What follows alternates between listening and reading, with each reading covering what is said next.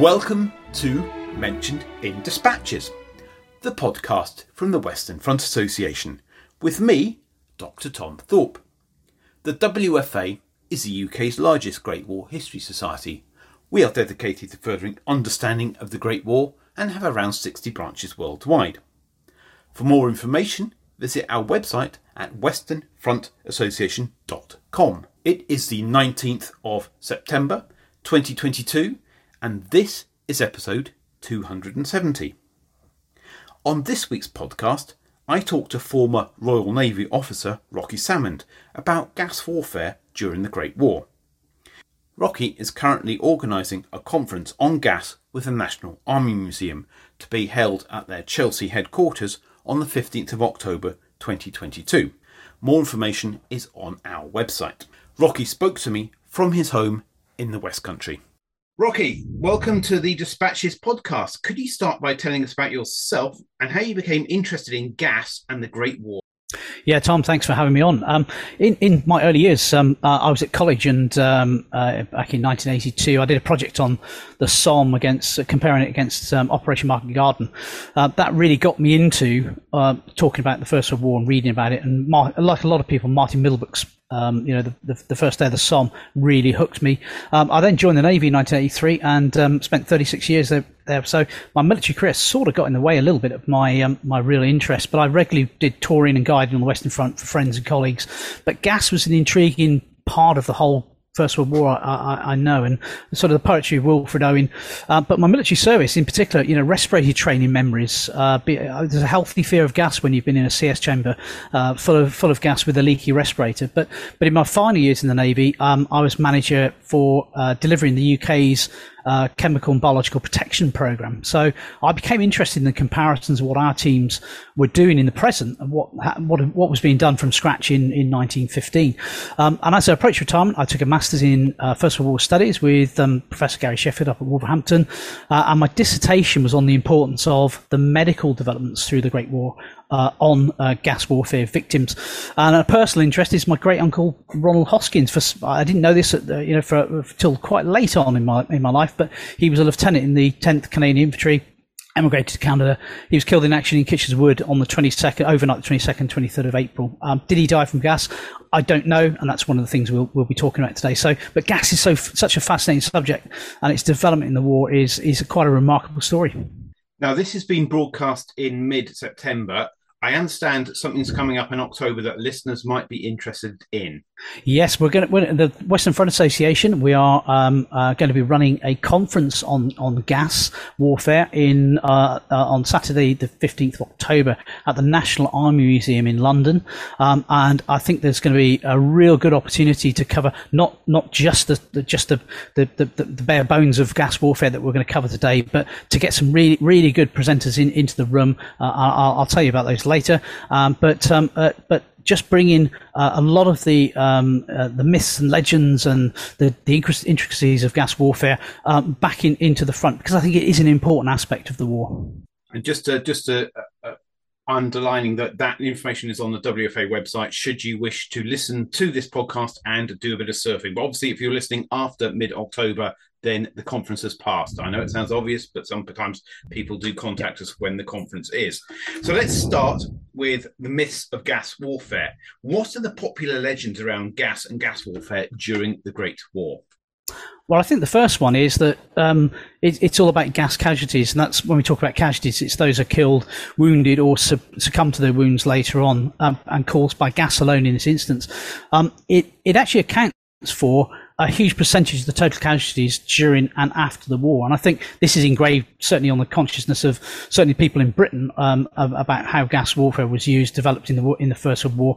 And it's shaped, I think, quite a bit, though, by a lot of emotional, subjective, anecdotal narratives as well. So, and what was interesting, when I was doing my MA studies, I was looking at I was on holiday in Mexico, and I was on a beach, and I was reading William Philpott's book Attrition, as you do on a beach in Mexico.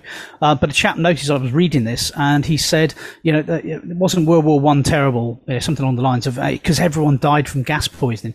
And that sort of really hit on me the fact that that's a general feeling of everyone thought the gas was there. And again, it's the emotional narrative, Wilfred Owen, ecstasy of fumbling, someone dying terribly of by effect of the gas. The fact that troops had to, everyone knows that people it was terrible. They had to urinate on the hankies all the time, but that wasn't necessarily the case. That was quickly overcome. And the anecdotal narrative is quite often, my great grandfather was gas terrible during the war, and he had a persistent cough, and this sort of encounter just pushed me down into that dissertation of looking at why didn't everybody die from gas injuries. We know respirators became more effective as we went on, but the battlefields were actually quite toxic in their own right. You didn't need a lot of gas in there. There's some of the shells and the chemicals used in the shells actually seemed like you were being gassed anyway. And I think 40 Woodbine cigarettes a day was a heavy pressure on your lungs in those days as well. So it's a combination of factors. But according to Ludwig Haber, and we'll come back to that name later, actually, in official records, there are only 6,000 fatalities to gas from the total of British and Empire troops killed during the whole war. Massive study done afterwards, but I'll put the entire rider on it, is that we just don't know what the real figure is, because the important thing is that when we talk about casualties, those are the people who've entered the medical clearing station. It doesn't account for the unknown soldier that was never found, or his body may have been recovered. But in general terms, figures of fatalities are quite a lot. But don't get me wrong here, the impact of gas is quite significant. Roughly about 186,000 of our 1,900,000 British battle casualties in France and Flanders between 1940 and 18 were gas related. So that's almost 10% of the casualties. So that's not insignificant in a war of attrition. So that brings us neatly onto what type of gas caused these casualties, and how did the technology of gas evolve over the war? Yeah, it's another myth actually. I think that gas was new in the First World War, but many types of chemicals used were byproducts of manufacturing since the Industrial Revolution. So they've been around. In fact, respirators it wasn't a new concept. They were being used by firefighters, mine workers, as well as in factories where they were making and using toxic substances. So it's not a new concept. And that's why the Hague Conventions of 1899, 1907, we could have a whole discussion about those, considered very briefly that asphyxiating gases in projectiles, quite specifically not cloud gas, we should note there, were put in place. So they were actively talking about, how you limit the use of gas warfare, well before the war. But Germany had a monopoly because they had a massive textile industry, and that's where the bulk of the chemicals used during the First World War, their byproducts coming out of the textile industry, and their Interessengemeinschaft, or IG consortium on the Rhine, they were well ahead of the game at the start of the war in terms of having chlorine and phosgene and other substances they could use and develop into weapons. But I'll just very quickly split them into four groups because it all depends on what a killing power of a gas does. It depends on the volume you use. That depends on how you deliver it, the toxicity of the substance, how poison it is, the time someone's exposed to it. So whether you're running through it or you're in a trench and you're saturated with it, and the persistence of the chemical structure itself, so how long it lasts in the environment, and that's affected by wind, precipitation, terrain, trees, and all sorts. But the main groups, first of all, is lachrymatory, so that's lung irritants, things like xylyl bromide and benzyl bromide. It attacks the eyes, nose, throat, and lungs. Anyone who's been in the military or in the military now, who've been in position in the old days when they used to use CS gas on testing our respirators, will know that this is really irritating. Once it gets inside your respirator or you're exposed to it, it debilitates you. It knocks off all your capacity to be able to do any work, communicate, do things. But it can kill in extremes. If you're stuck in a room full of benzyl bromide, it will kill you because the exposure will gradually build, and your body just wouldn't be able to deal with it anymore. The next step up from that, though, is an injurant. It's a lung injurant. So chlorine, phosgene, diphosgene, chloropicrin, these are all nasty substances which are more toxic than the lung injurants. They attacks your nose, gets into your nose, into your throat, into your lungs, much higher degree than an irritant gas. But it creates an edema the lung, which is a reaction, and so your lungs fill with water, and effectively you drown if you're not treated. Chlorine affects the upper respiratory system, but phosgene is nastier. It was about six to, depending on how you measure it, 6 to 10 times more powerful than chlorine. Gets into the lower respiratory system, and it's insidious, which means that quite often you got a whiff of phosgene, you didn't die straight away. It could be up to 24 hours later following exertion. So you fought the battle, you breathed in a bit of phosgene, now you're humping your kit out of the front line back to safety. That's where the phosgene then kicks in and starts to kill you in a delayed fashion. And then finally, we've got a couple of other nasties, which is vesicants, which are blister agents, and that's people will know mustard gas as being the main one of those. It wasn't really a gas, mustard gas. It was an oily liquid that hung around for long periods once it had been delivered by a shell. Primarily it was vaporized and spread around by the shell explosion, but then it settled down, returned to liquid form. But it got onto your skin, so even though it didn't matter how good the respirators were at that point, it incapacitated by burning, giving you blisters, which came up in great welts and eventually, burst in a watery substance. It caused temporary blindness. A lot of the myths of, the famous Sergeant Gast painting of people all wearing blindfolds, invariably that would have been temporary. In the extremes, clearly it might well have blinded someone, but it's generally temporary blindness from mustard gas. However, if you ingested it or you breathed it in, it was particularly nasty, and after a shell exploded, breathing in that vapor would invariably be fatal once it gets inside your lungs. Finally, we've got a couple of others, which are sternotators, which are respiratory irritants, things like diphenylchlorazine. They're later used. They're actually chemical powders. They're not gases. What they're designed to do is really unsportingly. It's meant to get into the respirator because the particles are smaller than chlorine molecules, and it's meant to induce vomiting and sneezing. So you take your gas mask off to then get hit by a nastier form of lethal gas, which is released at the same time. And finally, and I'll just very briefly, systemic toxic or blood agents. The French use them quite a bit, things like hydrogen cyanide, but that basically poisons your blood, attacks the circulatory system, and incapacitates you. But there were hundreds of chemicals used across the battlefield, and invariably in cocktails to make the life an absolute misery for people. But that's where I go back to the fact that things like lyddite, for example, in high explosive shells, they would produce, if you breathed in a whole bunch of gas from a shell that's exploded next to you, you would get very much the same symptoms as some of the more lethal gases. And I suspect that's why one of the reasons the Germans often claim that the Allies use gas first is because we use lyddite, which is very similar to being gassed when you breathe in the fumes. So that leads me to my next question about the operational use of gas. Who used what when?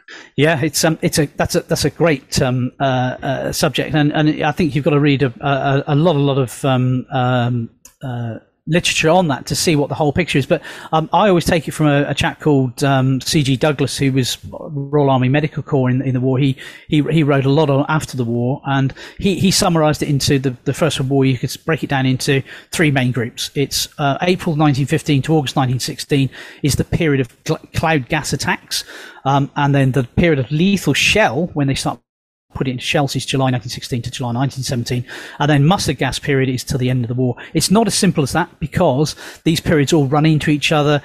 They run concurrently. They're used in different levels at different times. But before, there's a lot of evidence that most of the belligerents, despite the Hague Convention, they dabble with non-lethal irritant gases really early, August 1914, September 1914. There's a chap, Professor Herbert Brereton Baker and Jocelyn Thorpe at Imperial College. It's quite a famous story, is that they demonstrated xylyl bromide tear gases to the War Office in late 1914. The plans were shelved, but there was a clear consciousness of thinking this may be used, and it was parked for use. And I think the quote was that Maurice Hankey was Secretary of the Committee of Imperial Defence at the time. He said, we have to be ready to retaliate in case the Germans start to use it.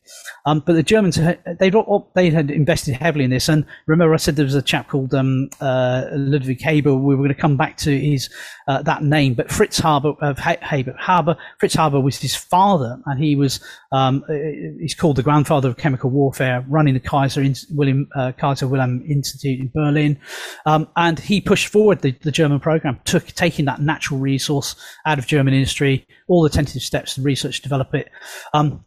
Tear gas is believed to have been used against the British in shrapnel shells in October 1914 at Neuve Chapelle, Newport in early 1915, and then against the Russians it was certainly used in Bilamov in January 1915 as well. That should have set the alarm bells off really for, hey, this is something that's going to happen.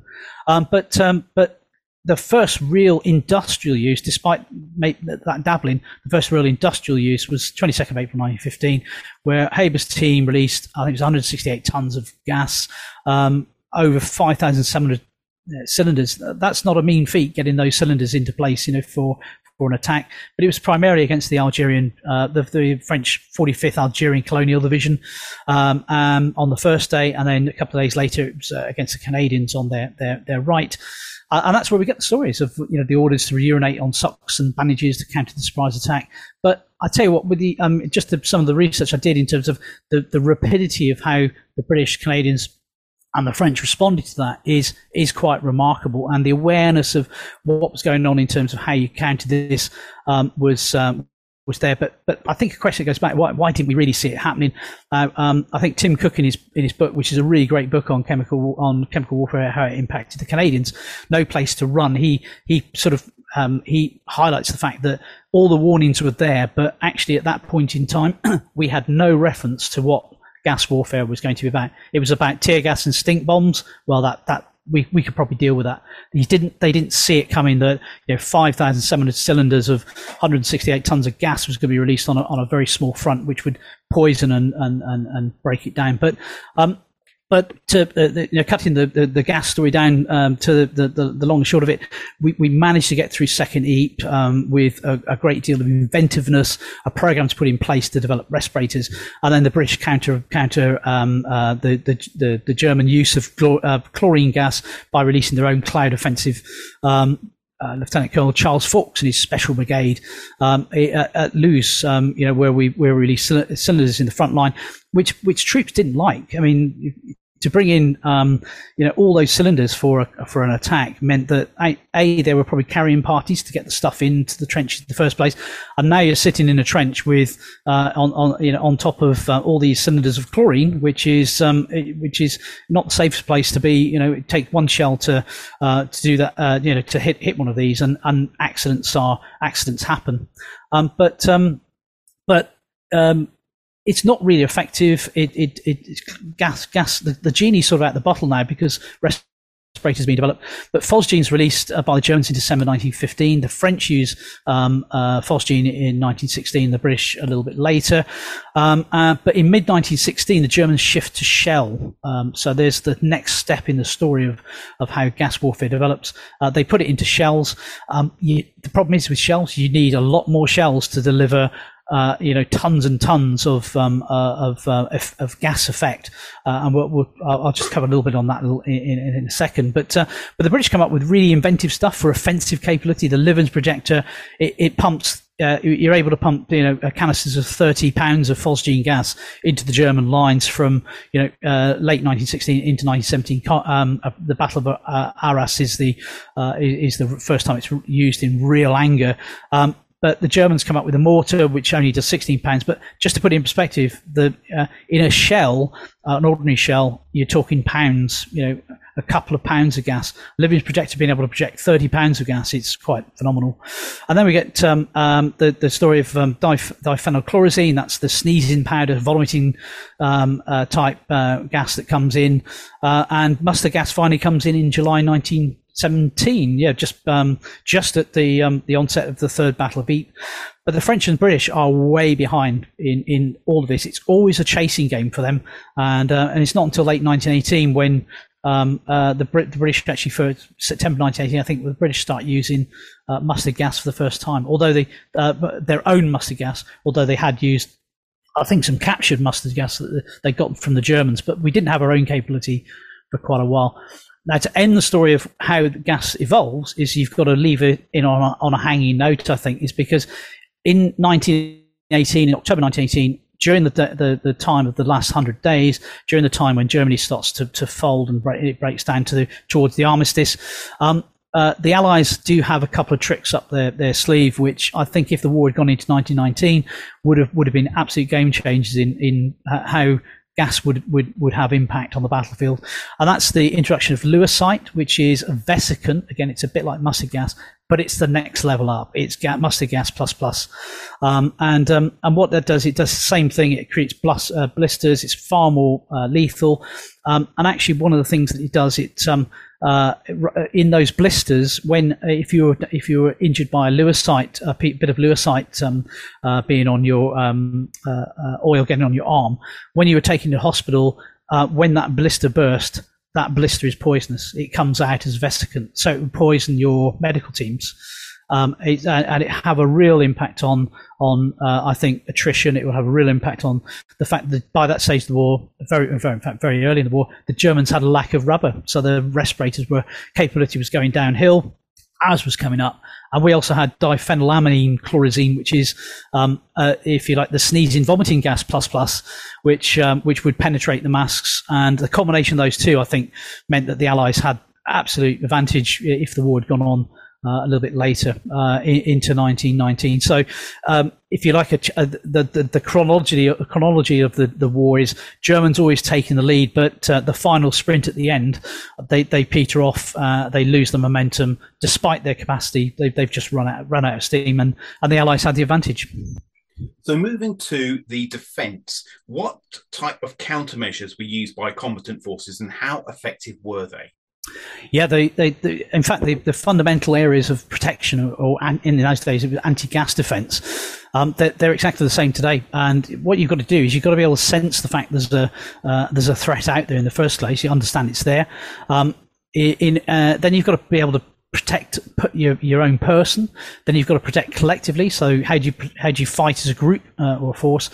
If the protection fails, medical measures need to be in place. So is that prophylactic, where you give somebody something beforehand to stop it happening, like ammonia capsules or whatever, or is it treating casualties when that protection's failed? Hazard management is the area where we talk about it's cleaning up after the threat, and that's really applicable for mustard gas, which hangs around a long time on your clothes and gets back into the casualty clearance stations.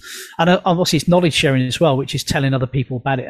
But I think what one of the things that happened is that as gas is introduced on an industrial scale in Second Heat, the British reaction is pretty quick. And I did an article in Stand 2 recently, which just focused on those first few months in 1915. But the whole way they got an organisation together with people on the front line, people like Lieutenant Colonel George Naismith, Canadian officer who sort of identifies its gas, quickly turns it around, briefs GHQ. GHQ put out instructions. They set up a mobile laboratory in pretty short order, but they get basically a team of old boys network, chemical people, professors from all over the place, who a lot of them know each other, and they all come together to work in the laboratory, and also back at Millbank, the Royal Medical Army College at Millbank. They then talk to the universities. They completely set up a whole structure for developing a countermeasure and taking it forward very, very quickly. A few other names is Colonel Louis Jackson, Royal Engineers. People will recognise him from the support he's given in the past to setting up the offensive capability. He takes that off to the Ministry of Munitions, and bearing in mind as well, we're trying to fit the whole gas warfare capability now into a supercharged procurement program. We're trying to equip Kitchen's army here. We're trying to the Shell scandal is looming. That's going to come first and foremost. Where do you fit in the fact you've got to start building respirators? Build bags for the respirators. Where are you going to get your chlorine gas from for offensive capability? All has to be developed in. But the chap who's fundamentally takes it forward for the protection side, countermeasures, is a guy called Colonel William Horrocks. And he does a fantastic job in getting a team together, working with all the academic areas, industry, to set up this requirement to get protection out there. And what's remarkable, though, is I think they produce about 300,000 cotton face masks in the first week. and that's I don't know how we would do that these days, but and they produce almost 2 million within a month. But by the time they've developed or delivered those 2 million cotton padded face masks, which are pretty rudimentary in protection of soaking them in some form of ammonia or sulfides. By that time, we've got new gas masks coming out. So we've got smoke helmets. It just advances so quickly. And that's because they've got a good laboratory in the front line. They're trying to work out what the Germans are going to do next. But the biggest challenge, I think, in Second Eats right at the beginning is for the medical services. Can you imagine being a doctor or a medic or a stretcher bearer and just not seeing this before? What's wrong with this person? How do we treat them? That gets accelerated quite quickly, and in fact, not just the instructions of GHQ, but what I found in some of my research was the journal. It's remarkable sometimes that the journal, the Royal Army Medical Corps, which was sort of a bit of a social network, network at the time, I suppose. A lot of it was put out with instructions on how to treat gas warfare victims as open source in their, if you like, in their magazine. But I'd say helmets, smoke helmets, hyper helmets, smoke helmets became the P helmets, the famous one you'll see normally from the big goggle eyes coming through into 1915 very, very quickly. But I think one of the fundamental things is that the reason they had to get that in place was by the time the Germans used phosgene in December 1915, that would have been catastrophic if they had not had the P helmet in place. It didn't afford full protection against phosgene, but it was enough to get us through. And in fact, very early into 1916, a P helmet is because it's infused with phenate. It becomes the PH helmet because the Russians actually work out the fact that if you put hexamine in the mix, it stops a lot of phosgene as well. But the parallel work that went on in 1915, which was vital and saved the day, in my opinion, in terms of countering gas warfare, was a chap called Lieutenant Edward Harrison. He built through 1915, was in parallel to all the other work going on, was establishing a concept of a tower respirator, which is a sort of stack system in a tube, which layered filtering, which meant that you could put in more and more filters for more and more gas as it went in. That becomes the small box respirator, which by the time it's issued in 1916, going through, it wasn't really there in great numbers for the Somme, but afterwards it then negates the use of German cloud gas, certainly.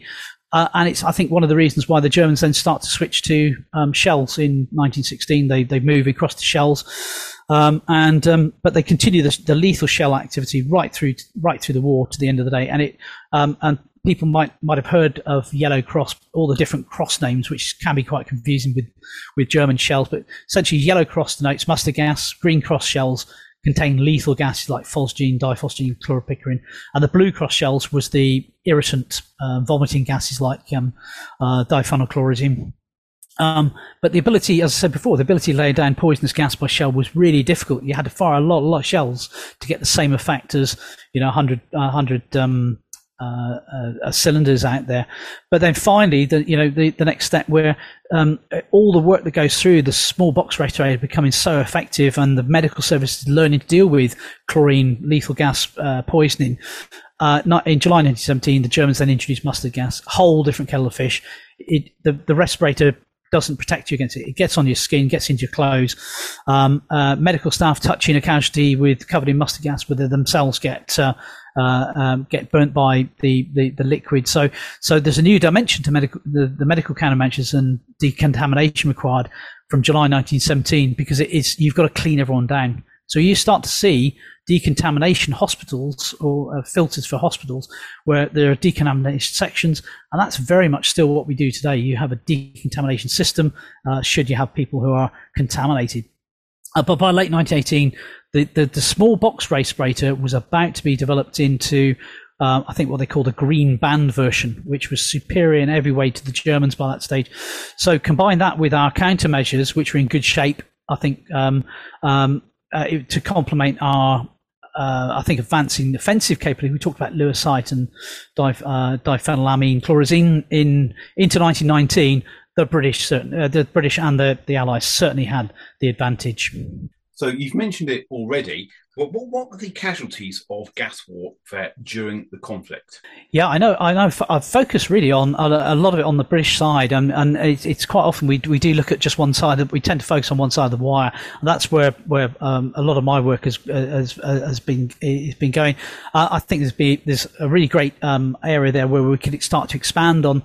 I think looking into other areas, and I think this is where one of the things the conference in October will be quite good, because I think it'll allow us to open up some other doors that we've not maybe looked through before. But I think the overall casualties in the war, again, it's very difficult to pin it down, but there are some who reckon it's as high as 1 million.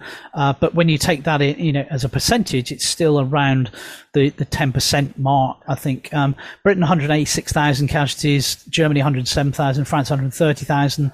The US, funnily enough, had 75,000 casualties from gas, which is unusual because actually they don't come into the war until obviously late into, coming into 1917, and they're actually inheriting a lot of our equipment as well. But there's something funny that goes on with the way the US tend to suffer more and more casualties, or proportionally than the others. But in that figure of 1 million, we have no idea of Russian numbers. They're thought to be extremely high because their equipment was inferior, and clearly there were also gas casualties on the Italian front that we don't really know about. And again, it's probably an avenue that needs to be opened up. But some of the battles where gas was used in Italy. But on the Western front, Second Heat was a classic example. We just really don't know how many are in there. We can have estimates which vary from 15,000, I think that includes the French casualties as well, to 5,000. But actually in the official history, again, going back to the myth, I think that you're talking low numbers, that less than 10% of casualties in Second Heat died. And when you go into the use of gas from the British perspective at Loos, it's only documented there are 7 fatalities from gas at Loos on the British side, which is quite remarkable when you consider the stories of it was terrible, the gas blew back on us and everything else. But bearing in mind, again, that's the caution you have to exercise, that someone who was died of gas during the Loos attack. Subsequently, his body, the body wasn't found. Subsequently, recovering the dead, how do you tell that it was a gas victim and hadn't been killed by shell or bullet? That was the trouble. But remarkably, no numbers in 1915 are recorded. Whether that's true or not, I think you have to be in there. But it's, again, I go back to the importance of the P helmet respirator, because when the Germans released phosgene for the first time, it's up at on 19th December 1915. They released 9,300 cylinders, 177 tons. It's a mixture because you have to mix phosgene with chlorine because it's too light. It'll just disappear. So you have to mix it with the chlorine to carry it, to bond it to move. But in that one attack on that evening, there were 1,000 gas casualties. Of 120 died. They were mostly within the 49th West Riding Division. There are suggestions that because the Germans hadn't done a gas attack for a long time, gas discipline was a little bit lax, and it was in the early morning when the Germans attacked. So, but it just proved that all of a sudden you're using a nastier gas now, phosgene, which is 10 times more lethal than that. But actually, through till August 1916, the number of gas casualties are recorded as being around 4,200, of which 1,000 die. So now we're up to 24%. So you can see that the phosgene side of it is quite phenomenal. But they are cloud attacks. The Germans, when they move away to the shell, I don't think it has the same impact later on. But again, it's that insidiousness of phosgene. It's the man walking back to rest, the man digging a trench later on after the battle, who succumbs to phosgene because it affects you later. But as we saw the summer of 1916, the Germans do move to gas shells, but very quickly we see through August and into September the casualty fatality rates from gas falling from 10% in July to 7% in August to 3% in September. That shows you that I think the small box respirator starts to come in. It becomes really fantastically effective, but also the medical services are gaining more. But in overall, though, when we look at, remember the British Empire official gas casualties were around 186,000. The greatest proportion of these, over 124,000 of them, were by mustard gas, and that's from July 1917. So, 80% of the casualties of the war are pretty much in the last 5% of the war itself. But when you look at that, though, only about 2% of the people who I say only very loosely, but only 2% of those affected by mustard gas would have died, just over 2,300. The remaining 36,000 casualties of this period were, again, down to lethal gas. They were using different combinations of gas at different times. Predominantly, that was delivered by Shell. And out of the 2,000 of those that died, that equates to about 5%. So a rule of thumb is that in the First World War, phosgene was the killer. It killed most people, but mustard gas was the more prominent injurant. It was the more attritional and took troops away from your front line for however long it took to recover from it. So there's the you overlay the chronology. What we're talking about there in terms of the casualties, you can directly reflect that back to the respirator coming in, the medical services improving, when new gases are introduced. It's sort of a bit of a seesaw sine wave of what we call a sawtooth development in countering. So enemy does something, you react. Enemy does something else, you react to that. Enemy does something else. Eventually, in the war, as I said, into 1918, the Germans lose the lead of the race, and the Allies take it on. So, what was the tactical and military impact of gas warfare during the Great War? I think it's critical when you release a new form of weapon like gas at Second Ypres, the Germans did, for example. To be honest, I don't think they were as well prepared for its use as you might have expected. I don't think they had adequate protection for the troops. They didn't really have any how it fitted into a strategic objective. In fact, there were some German commanders who just didn't want to use it because it was unsporting or ungentlemanly, hey, conventional or not. And actually, one of the things is they didn't have the reserves in place to exploit it in any case. It could be pressures from the Eastern Front or whatever. But in April 1950, I think that was the one and only opportunity that they were absolutely overwhelmed by the catastrophic success that they gained on the first couple of days, but they didn't follow it through. After that, the genie was sort of out of the bottle, which is a sort of a weird analogy to use. But what I mean by that is from then on, very quickly, Allied countermeasures and developing it kept a pace with what was known as German frightfulness. This was all around the same time the Lusitania was sunk, German frightfulness. In fact, there's a very famous picture of French soldiers killed by gas on the front of the Daily Mirror in May 1915, which is Germany, devilry be by name. It's and then subsequently the Lusitania is sunk. So it's not very good PR for the Germans in any case anyway. But Edward Spears, who gave a lecture to the Western Front Association back in 1915, said that part of that lecture he gave us is that he said that gas wasn't a war winner. It was not a war winner, but it wasn't a failure either. And I think that's absolutely spot on. The big thing about gas is that irrespective of the attrition that it caused later in the war, particularly with mustard gas, the big thing is that gas caused fear. Gas caused fear in your troops. It forced you to put respirators on. It forced you then to put your respirator on, which made you clumsy. You couldn't communicate. How does an officer shout orders through a muffled, a respirator, despite the rest of the noise of battle around you? If it leaked, it caused panic. You had to be absolutely trained to quite a high degree to make sure you didn't panic with all the other smells on the battlefield. And there's a funny thing which is at the Memorial Museum 1917 in Passchendaele up at Zonnebeke is they've got a really good little section on gas, and they've got the smell the gas, and it's so you can smell chlorine, which smells like a swimming pool, as most people will know. But knowing that some gases were freshly mown hay for phosgene, and how on earth you would smell that in a battlefield, which you're in a smelly trench and everything else. But that was one of the things. But it created fear. It was something that I think, as someone who's been in the military, I think it's one thing that does cause the greatest amount of fear, to be honest. But later on in the war, I think in terms of the tactical application, gas was then integrated into all arms planning. It became part of the sum of the effect you were trying to achieve. But it didn't create, I think, any major operational advantage on its own.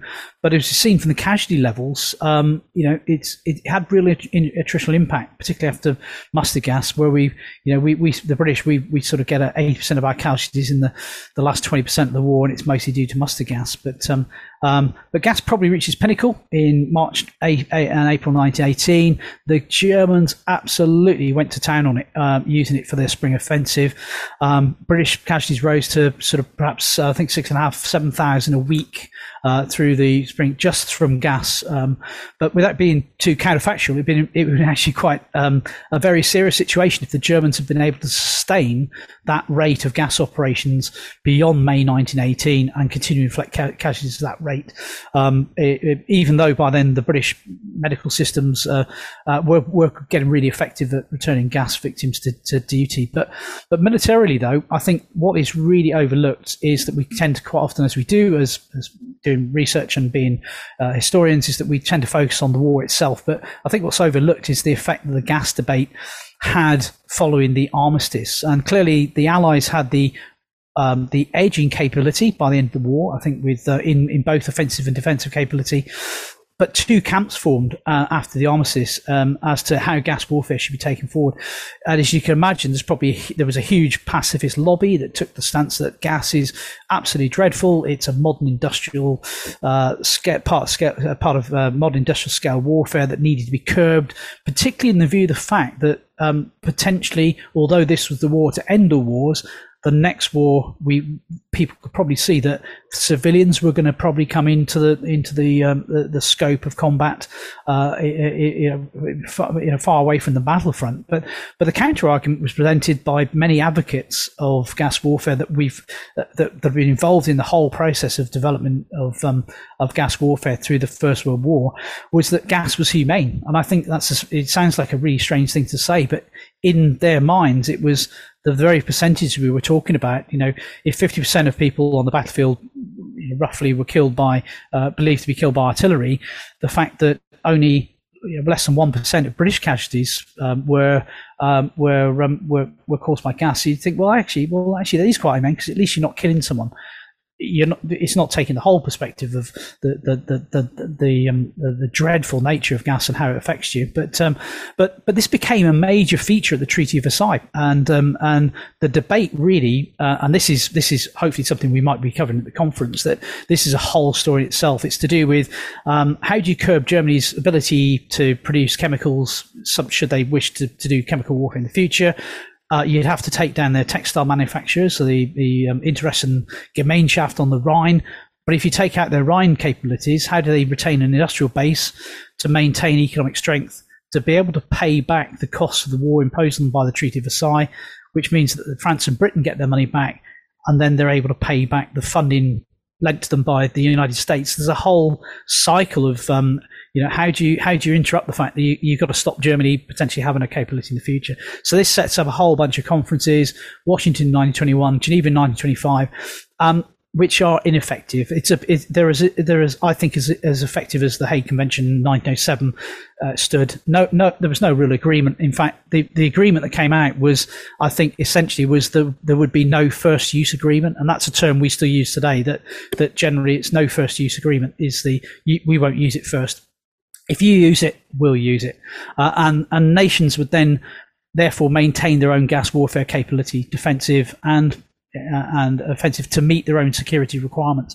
And that's why Portland Down continues. It's one of the things I didn't mention in Portland Down develops from 1916 onwards, where it's specifically designed to look at gas warfare, offensive and defensive capabilities. So that continues the work of the British anti-gas defence through the interwar period, which means that we're able to issue 38 million gas masks, which are really effective gas masks, as a legacy from the First World War as we go into as the Second World War looms.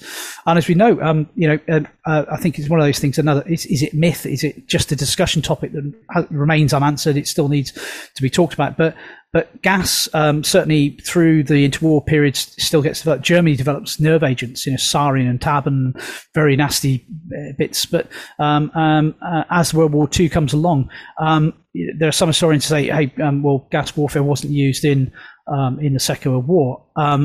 You have to say the Holocaust, that was chemical warfare. The Zyklon B is a byproduct and a legacy of the work that was started by German chemists back in the First World War. The Germans didn't use chemical weapons on the battlefield, but the debate there is okay, why didn't they use it? Is it because of the Geneva Treaties, 1925? Probably not. No one agreed to anything pretty much in those conferences in the 20s and 30s. Is it Hitler's disdain for gas, having been a casualty of it in the First World War? Possibly, but I think when it pushes into the fact that it's that the lack of that treaty agreement through following the Treaty of Versailles into the League of Nations into the 20s and 30s means that I think the Germans probably thought that the Allies were maybe 15 years ahead of them, because everyone continued to develop their capabilities. And one of the things they had been doing, the Germans had been working with the Soviet Union in the 20s as well, and their knowledge of Soviet capability in stockpiling, I think, may well have been the fact it's the hidden ace up your sleeve that the Germans didn't really know how far ahead they might have been, particularly with nerve agents. There's a whole bunch of reasons why, and this, as I say, is a story in its own right and something we might like to bring out at the conference. But again, I go back to the fact that every civilian is issued with a gas mask in 1938 during the Munich crisis. It's pretty much that is a smallpox respirator, which has had a little bit of modification, but there is a direct legacy of what happened in the Great War, which we overlook sometimes, which continues through to the Great War.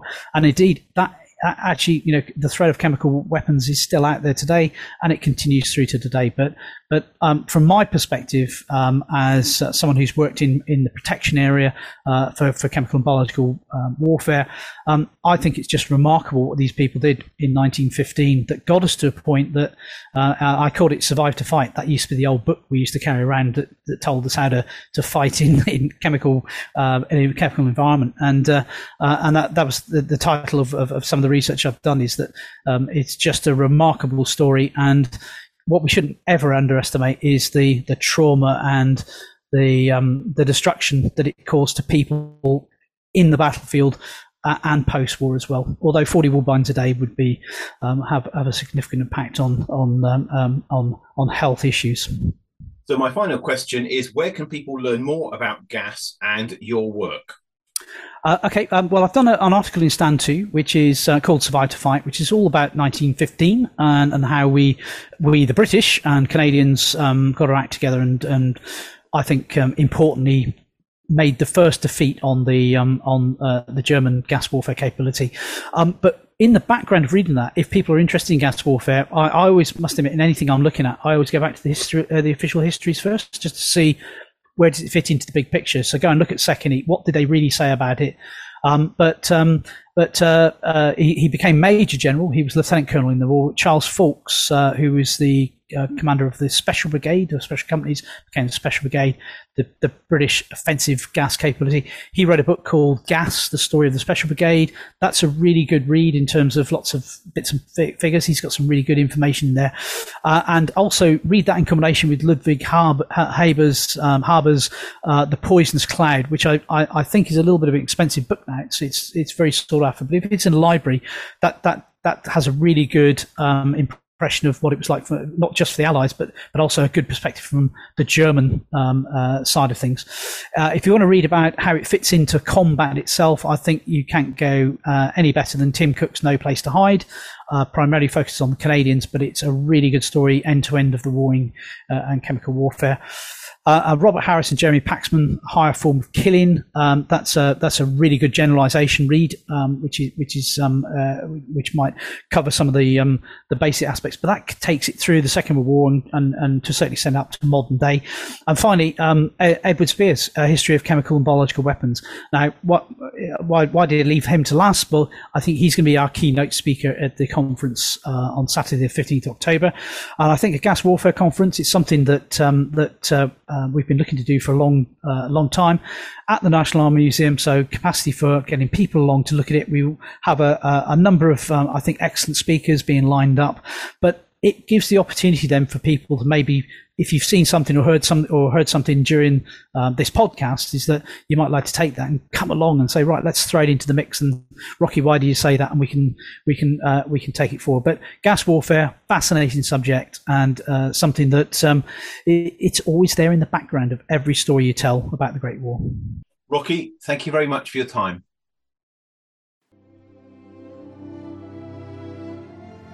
You have been listening to the Mentioned in Dispatches podcast from the Western Front Association with me, Tom Thorpe. Thank you for all my guests for appearing on this edition. The theme music for this podcast was George Butterworth's The Banks of Green Willow. It was performed by the BBC National Orchestra of Wales, conducted by Krish Russman, and produced by Biz Records.